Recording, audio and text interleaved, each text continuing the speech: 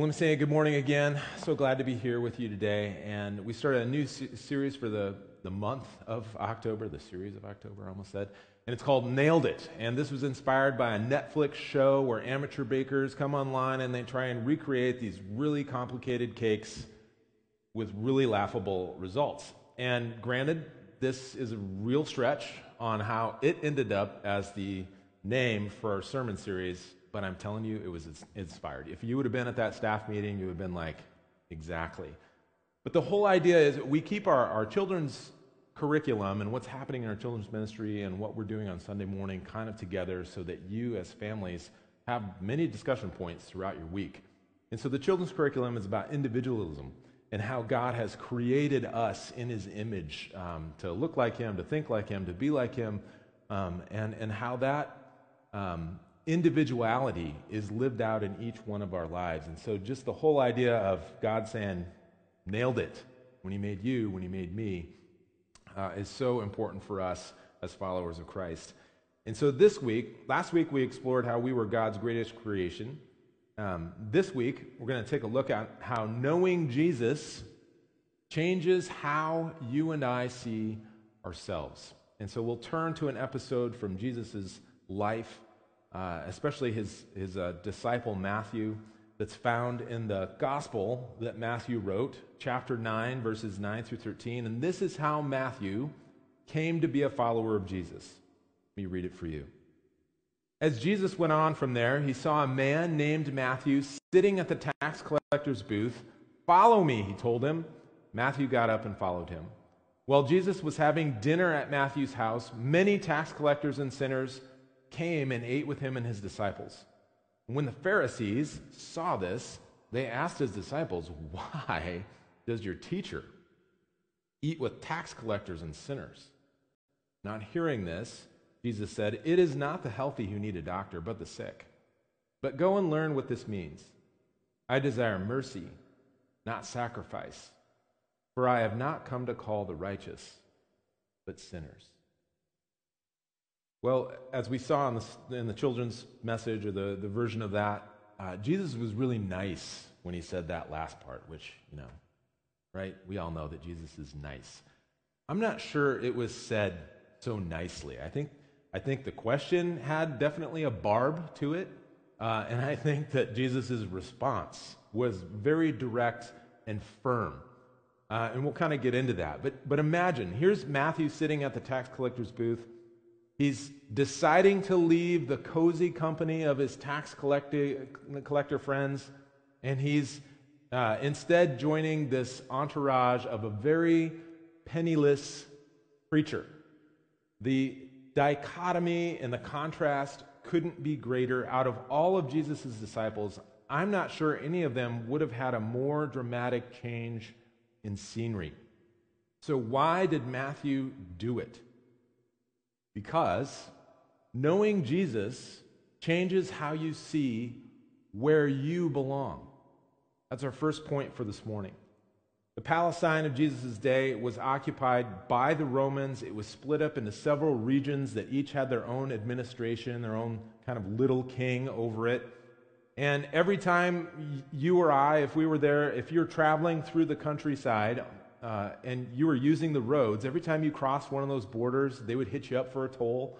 Every time you were transporting goods and services, by road, by water, however, there was customs duties that had to be paid. These are how these regional governments existed or raised money. They also paid the Romans a lot of money. And so you can imagine that in this system, if you had the privilege or the authority to collect those tolls, those customs, the taxes, there was a lot of room for abuse. And this is exactly what happened. People were regularly overcharged. The tax collector would keep the excess, and they were legally allowed to do that. And there was really nothing that the general populace could do about it. And so, just like today, nobody likes the IRS, do they? But tax collectors had a special kind of hate directed at them by the general populace of Palestine in that day. And there was this very patriotic nerve that ran through the Jewish people at this time and always has. And so, it's one thing to feel like you're being exploited and taken advantage of by someone else. It's another thing on top of that when you think they work for like the evil empire. You're loyal to the wrong team. And so not only did people hate them because they were exploitive, they hated them because they were in bed with the Romans. And they're just, criminals and tax collectors, think about how you might think of someone who just gets out of jail or whatever. That's how people felt about tax collectors. So how did Matthew sleep at night knowing all this? Well, Matthew slept probably pretty well. He would have lived in upper class comfort. Sorry to all the rest of you fools who don't get to collect taxes. This was a great job.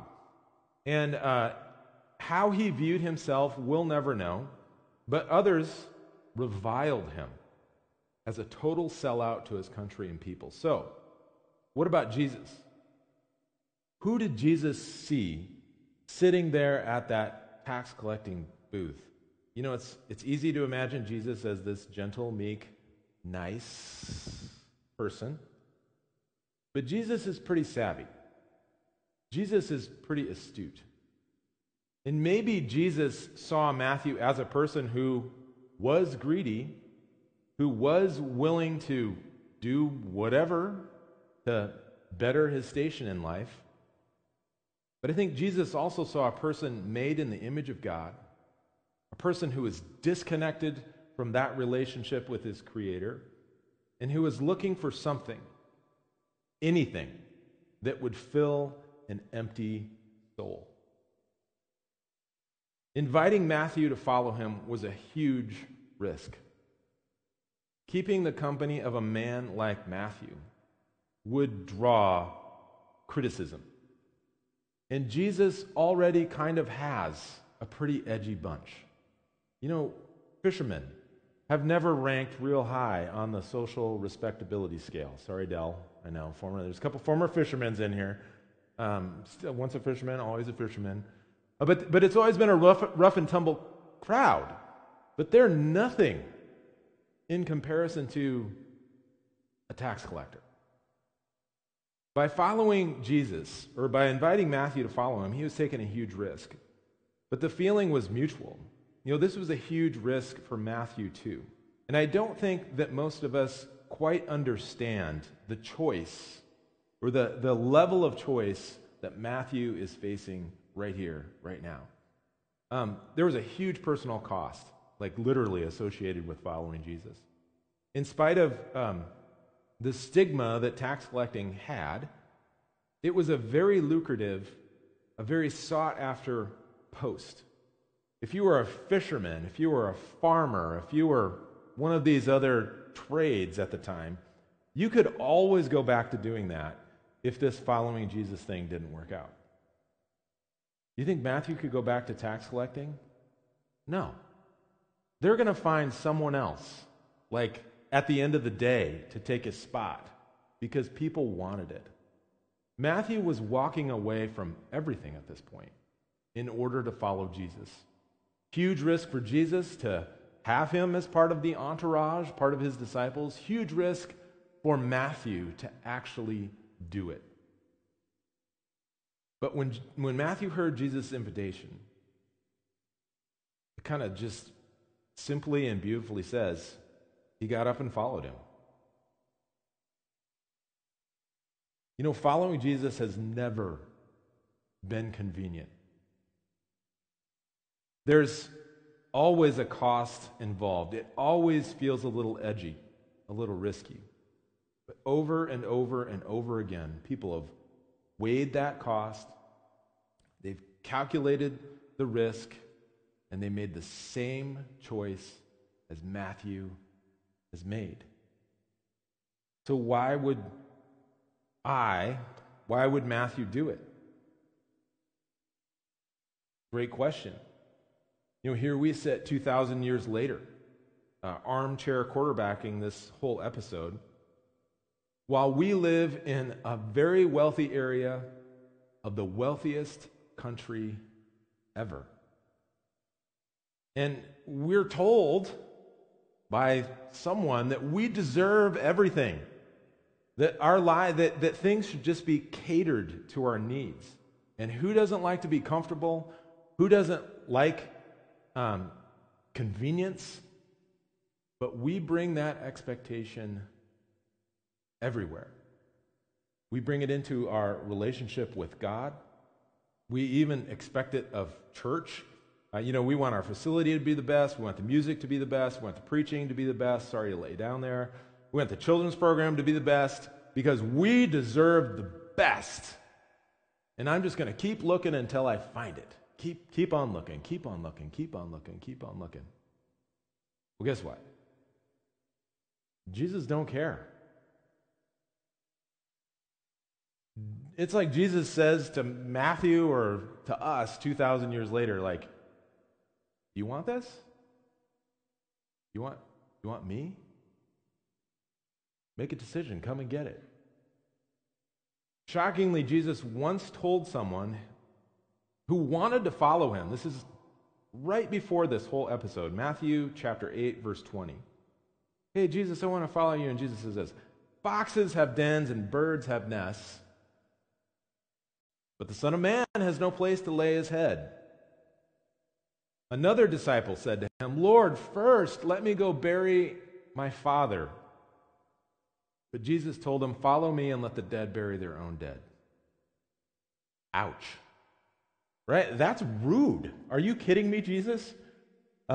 Notice, though, he didn't say, let me bury my dead father. What this guy is asking is, it's like future. Like, hey, after this might happen in a couple years, and then I'll come and follow you. So he's putting Jesus off. So why would Matthew ever follow Jesus? Because he's clear, following him isn't for our comfort, it's not at our convenience. And the reason we'd follow him is because whatever it is that we're chasing after, we just never quite get there. Or we get there and it doesn't satisfy. And with Christ, I've discovered in so many areas, either at the moment or in hindsight looking back, Jesus is enough. Jesus offers something better. Jesus offers something more. That's why Matthew gets up and just follows. He didn't know all the details. He didn't know all the answers. He had a hunch. Like, I need to go with him. And so he did it. And for Matthew to leave the company of tax collectors and join a company of Jesus illustrates that knowing Jesus changes how you see where you belong. And maybe it helps you see, or maybe it helps you understand to whom you belong. The second thing this morning is knowing Jesus changes how you see your purpose. In verse 10, it says, while Jesus was having dinner at Matthew's house, many tax collectors and sinners came and ate with him and his disciples. Well, this is one of those verses that almost gets lost just in the rest of the story, especially because of that phrase, tax collectors and sinners, because the next sentence, the Pharisees point this out. It's like their own special category. You got tax collectors and sinners. And it just sounds so judgmental. But the fact is that Jesus goes from the tax collector's booth to the tax collector's house. Remember, everybody sees tax collectors like common criminals. I mean, this is shocking. How could you do this, Jesus? And the average person, this dinner party would have outraged almost everybody. And for us to put ourselves in the story and kind of wrap our brain around what's happening here, I want you to imagine for a moment, okay? We're going to play this game. Pretend that you are a very prominent Republican in Washington State, okay? And you decide to host a dinner party, and after, it's a party. It's not a political party. It's just a party. And you invite a bunch of people, the guests come, and then everybody goes home, and later that night, people start posting on social media, hey, great party, I had such a good time, thanks, whatever. And there, very clearly in one of the pictures in the background, is you laughing heartily with Governor Jay Inslee. Okay, remember, you're a prominent Republican. How do you think that would go over? What would people say? And if you're like, whatever, I'm not a... Imagine yourself as a Democrat with President Trump. Okay, imagine what they would think, how outraged they would be. That's exactly how the Pharisees feel. You're one of us. You're a rabbi. You're on our side. What in the world are you doing with them? That's how they feel. This is why they're mad. They're angry. They say there's so many expectations. Like a Jew at this time, if they just entered the house of a Gentile, they would be ceremonially unclean. They could not go to the temple and worship God. That's how big a deal this is. So you're in with it's not even just the sinners, it's the tax collectors and the sinners. This is an unthinkable thing that Jesus has done.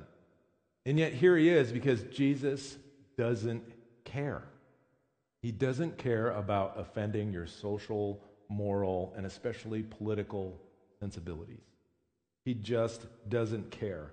What he does care about, he cares about people, especially people far from God. And so Jesus is eating dinner with Matthew and his friends. It's a pretty cool moment. First Jesus invites Matthew. Now Matthew returns the favor. You can see the hospitality happening here. And what happens, the word that we would use to describe what Matthew's done here is missional. What Matthew has done here is missional. He doesn't keep his group of friends separate.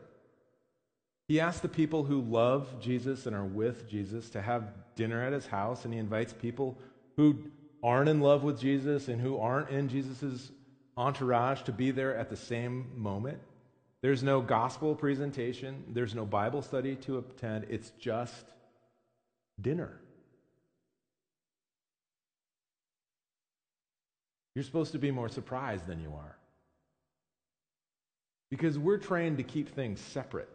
Oh, I got my work friends, or I got my school friends, I got my church friends, and never these groups ever mingle. It's just human nature. But what Matthew does here is this amazing snapshot of just, this is my life, you're my friends, I'm going to share it together. And there's not ulterior motive here, it's just life on life. People getting to know one another. Do you think the tax collectors and sinners, they're intermixing with Jesus and with Jesus' disciples? This is a beautiful moment. It's not just this cloister of we got the religious people over here and then, well, too bad, we got everybody else over here. This is astounding. And Matthew may have left the business of collecting taxes to follow Christ, but he didn't leave the people he knew, the people he loved behind. And this may be what offends the Pharisees the most. I go on, verse 11. When the Pharisees saw this, they asked his disciples, "Why does your teacher eat with tax collectors and sinners?" And they probably would have said it like this: "Why does your teacher eat with tax collectors and sinners?" On hearing this, Jesus said, "It's not the healthy who need a doctor, but the sick. But go and learn what this means. I desire mercy, not sacrifice. For I have not come to call the righteous, but sinners." Well, the Pharisees are spoiling for a fight. I imagine them emphasizing teacher in the most ironic way that they can, because clearly he is no teacher. It even comes across, it's a little passive-aggressive. I don't know if they're at the other end of the table, it could be, but it comes across as passive-aggressive, like, "Why is your teacher?" And they're saying it loud enough that Jesus can obviously hear what they're saying. And so his comeback is brilliant. It's not the healthy who need a doctor, but the sick. This isn't a put down to the tax collectors and sinners. This is a put down to the Pharisees. Because he says it, and then he says, "Go and learn." That little phrase is an axiom in that day that rabbis, that teachers use with their students. So Jesus is like, fine, you call me a teacher? Go and learn this. I desire mercy, not sacrifice. He's quoting Hosea, prophet Hosea, out of that book, 6:6. And it's not the only time Jesus links mercy with God's mercy. Remember, we're created in God's image. We're his image bearer. We're to be like God. God is merciful. Jesus says in the Beatitudes, "Blessed are the merciful, for they will be shown mercy." The whole idea of God being a merciful God, and that word merciful is a catch-all for being generous, for forgiving others, for showing compassion to people who suffer, for helping heal the hurts in other people's lives. That's what it means. When we say God is merciful, it's that. It's generous, forgiving, compassionate, healing. And why this is such a fitting comeback for Jesus to say to the Pharisees is that the prophet Hosea was emphasizing personal relationships over and above religious rituals. The Pharisees had created a system that put all of these religious observances over and above the relationships in people's lives. And Jesus is saying, you got it wrong. He's not saying stop sacrificing. He's just saying you have your priorities out of order.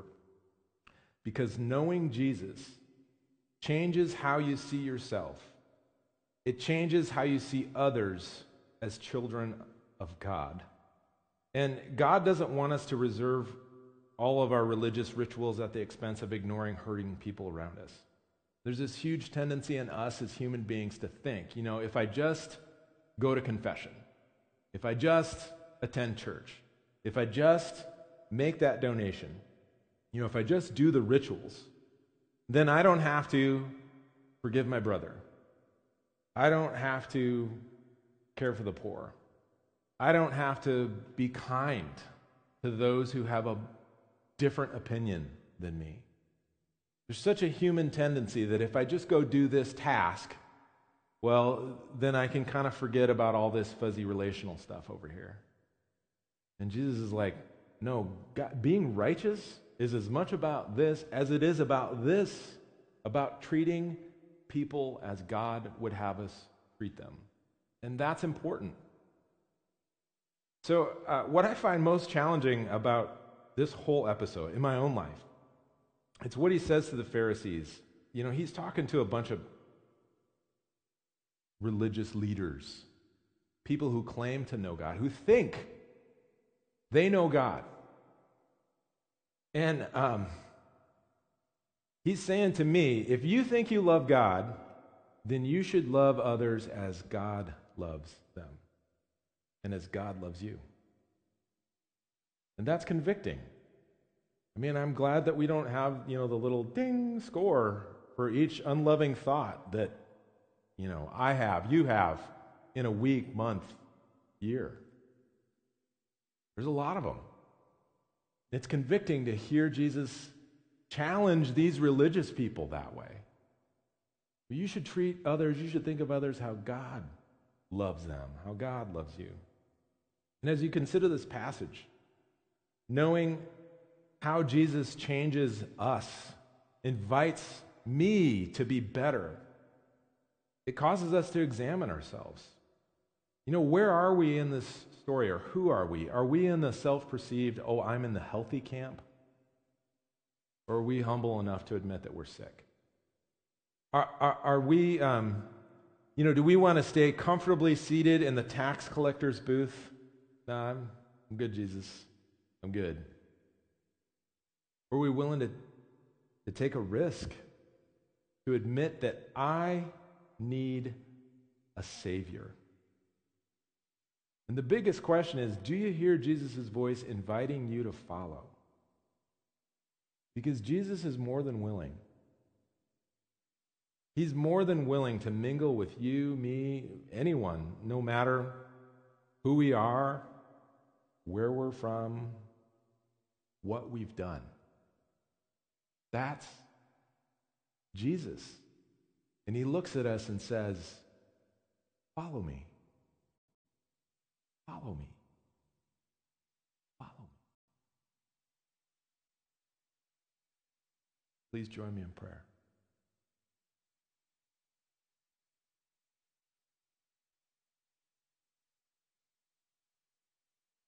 Lord, what's amazing is it wasn't just going to a party and potentially looking bad to these people who look down at you.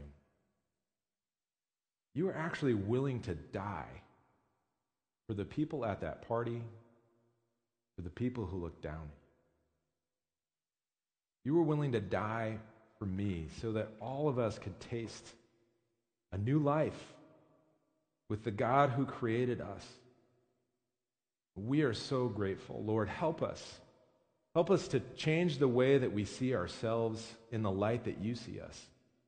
Help us to know where we belong, to whom we belong. Help us to see others, Lord, the way that you see them, as children of God, made in the same image that we are. Help us, Lord, to change how we see our purpose, our mission, our vocation in this life. Help us to follow you, Lord, to have that courage.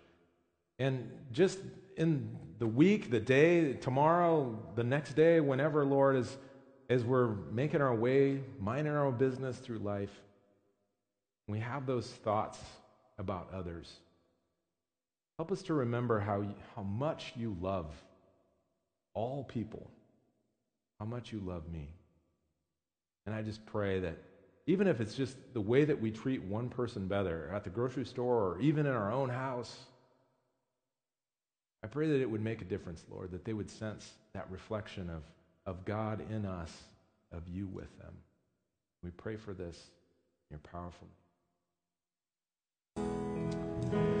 So remember, you follow the Waymaker, the miracle worker, the God who's created us, Jesus who invites us to follow. Do that this week. God bless you.